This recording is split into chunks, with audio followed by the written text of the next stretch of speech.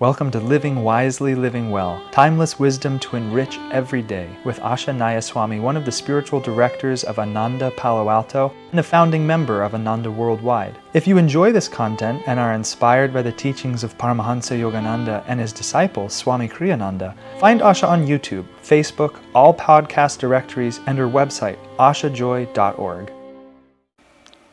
Living Wisely, Living Well, May 4th. Select music for its pleasing or uplifting melody, rhythm, and harmony. A melody can do more than entertain. It can uplift, it can fill you with longing, or alternatively, it can depress you. A rhythm can calm, invigorate, or disturb the nervous system. Harmony can evoke deep, calm feelings of peace, love, and happiness, or incite to anger, haunt with loneliness, torment with anxiety. Choose your music wisely, for its influence on you can be deep. A woman once tried to commit suicide. She had a near-death experience in which she found herself in a hellish region, where the vibrations, as she reported later, were very similar to the beat of heavy rock and roll music. Later, she devoted her life to warning people against the insidious influence of such self-lowering music. Well, that is one that a lot of people, it's a very hard thing for people to really get their minds around. This is one of those recommendations in this book that really pushes us far beyond the limits of where most people are living. I'm going to start with the story he tells at the end. That's a true story.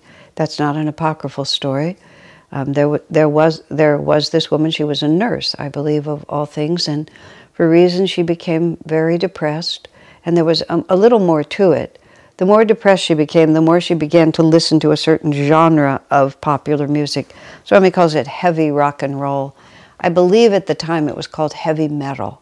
I've been dropped out of mainstream society since 1960. Well, let's see, I didn't move to Ananda Village until 1971, but about 1967, 68, I just left mainstream society behind and never went back. So every trend, every popular thing, it's sort of funny when I'm with my peers, I just don't know anything. I don't know television shows, I don't know radios, commercials, I don't know popular music, but the genre of what I think was called heavy metal, it was very nihilistic, it was very aggressive, it was very harsh, and a lot of the lyrics were violent. In any case, this woman, as she began to sink into a deeper and deeper state of depression and life rejection, she began to listen more and more to music that matched her mood. And that music was this raucous, loud, harsh. Swamiji said something very interesting. He was a musician. He wrote some 400 pieces of music, all of it of a very different vibration than what most modern music is. All of it, to my ear, quite beautiful. All of it inward, all of it bringing the attention inward and bringing your consciousness upward toward spiritual understanding. The music has a great deal of feeling, but it doesn't play on your emotions, and I'll talk about that in just a moment. Now let me think where I was going with this. Oh, but where this woman, the more she said, oh yes, and so Swami talked about, and he refers to it here, that your aspiration is expressed in the melody. And one of the reasons that popular music has shifted to being so unmelodic, all the way up into rap, which doesn't even pretend to have a melody, it just has a rhythm, is because there's no aspiration. We're not going anywhere. We've lost faith in God. We've lost the idea that life has a purpose. We're thinking merely about our own experience. We've become very focused on the individual and his or her particular wants. And we've lost our direction in a massive sense. And so it's hard for people to write beautiful melodies because beautiful melodies inspire and direct. So the characteristic of Swami Kriyananda's music is that it has beautiful melodies because he has a very clear sense of aspiration and where life is leading. Well, this woman, and she talked about all this later because she wrote a book about her experiences, the more she felt depressed and life-rejecting, the more she was drawn deeply into music that supported that. There was no beautiful melody. The rhythms were very harsh. The words and the lyrics were harsh. They were life-rejecting or self-aggrandizing or get what you can energy. I understand that these are true feelings that have to be expressed, that people cannot just suppress these feelings. But collectively as a society, we are continually, to use Swami's phrase, we keep self-lowering. But the woman saw the connection in retrospect between her ever-sinking consciousness. Then she would listen to music that affirmed that sinking consciousness. Then her consciousness would sink more. Then she would be more drawn to that self-lowering music, on, until finally she put on that kind of music and tried to kill herself. And she killed herself to that music. And then she went into a world on the other side, and she went to a place where suicides go. And because I'm sure many of the people I'm talking to here may have even tried to commit suicide, or you know someone who has, suicide is a mistake. That's all. It's not eternal damnation, it's just a mistake. The problem with suicide is, it's very simple, it doesn't work. A person is feeling a great deal of pain, and they imagine that if they kill the body, then the pain in the consciousness will cease. The problem is that the consciousness is completely independent of the body and the brain. The brain is the vehicle through which the consciousness expresses, but when you kill the brain, which is just part of the physical body, the consciousness continues. And so whatever consciousness you have, you still have. Whoever you are, you still are. So it simply doesn't work. It's an error. It's the same as drinking or drugs.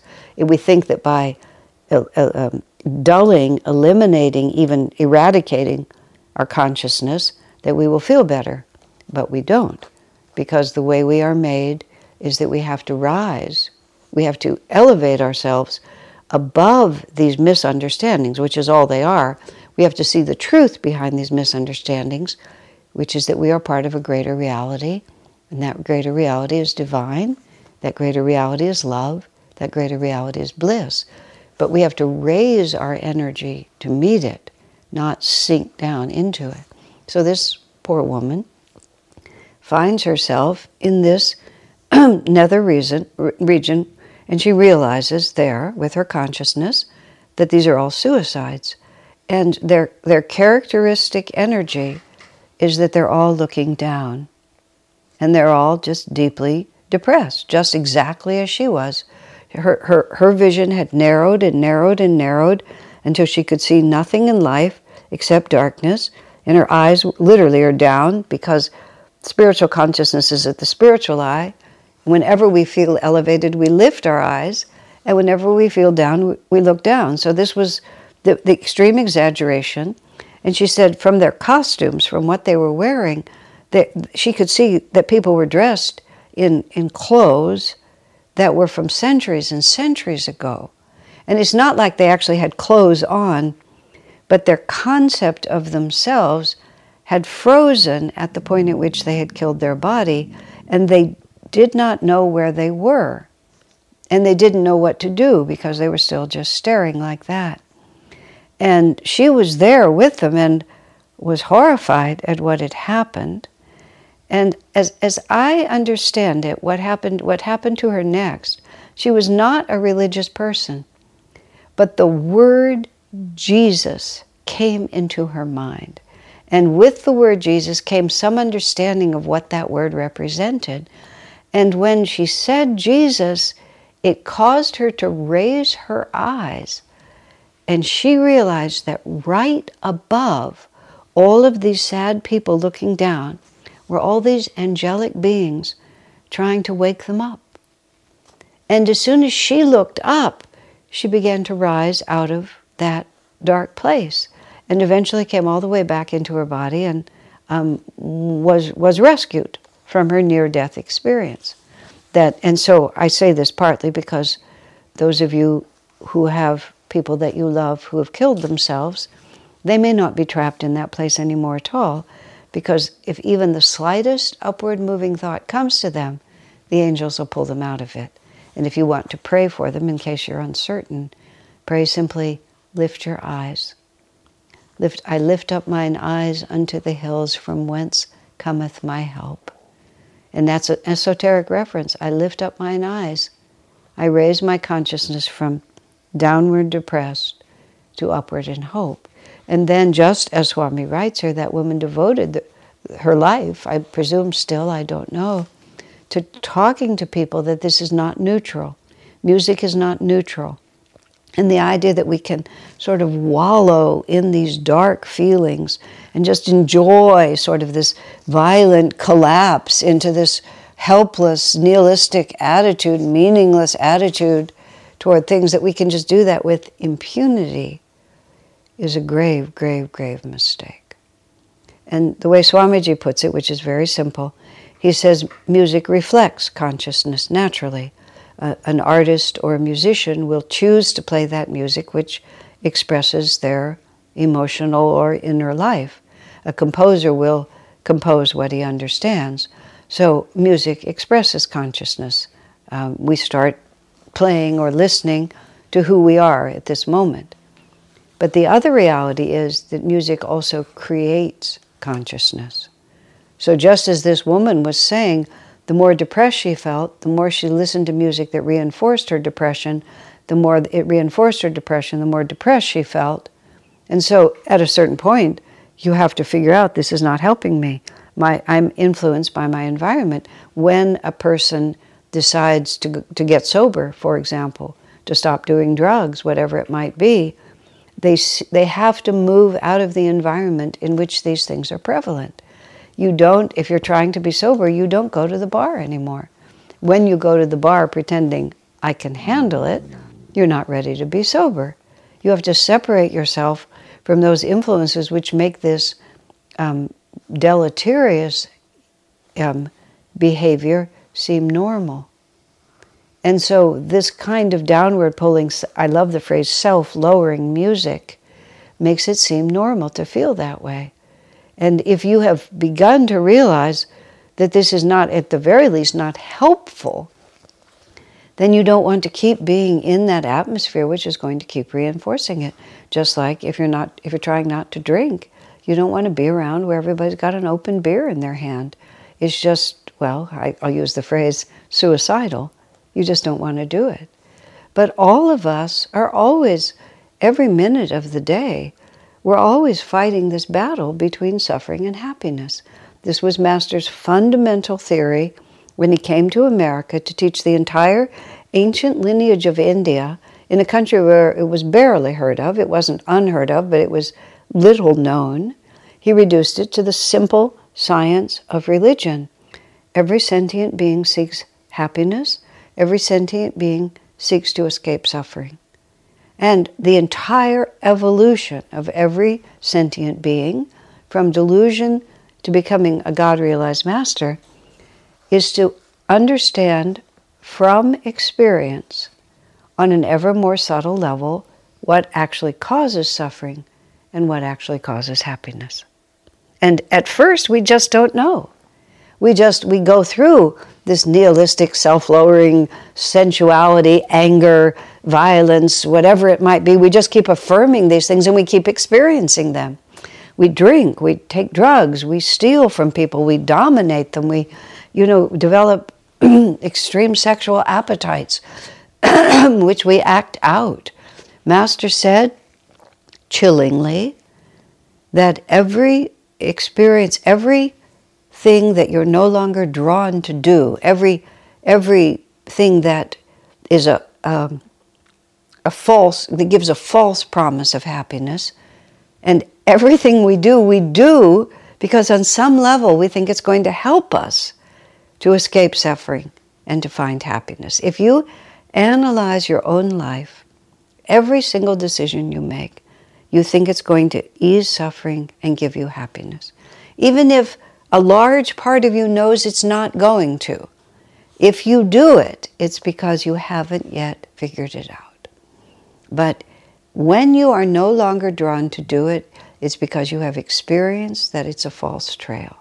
And this is the reformed drug addict, the reformed alcoholic, who really has finished with it, the former chocolate-aholic, the former pornography addict, whatever it might be, the serial adulterer, a philanderer, whatever it might be. When you stop, it's because you know that this really causes more suffering than it causes happiness. And so we just don't do it anymore. And there's always a struggle point where we begin to know, and then we have to be very conscientious in making sure that everything we do supports where we're going and nothing continues to pull us down. And music is a huge factor in that. So, Swami says, select music for its pleasing or uplifting melody, rhythm, and harmony. A melody can do more than entertain. It can uplift. It can fill you with longing, or alternatively, it can depress you.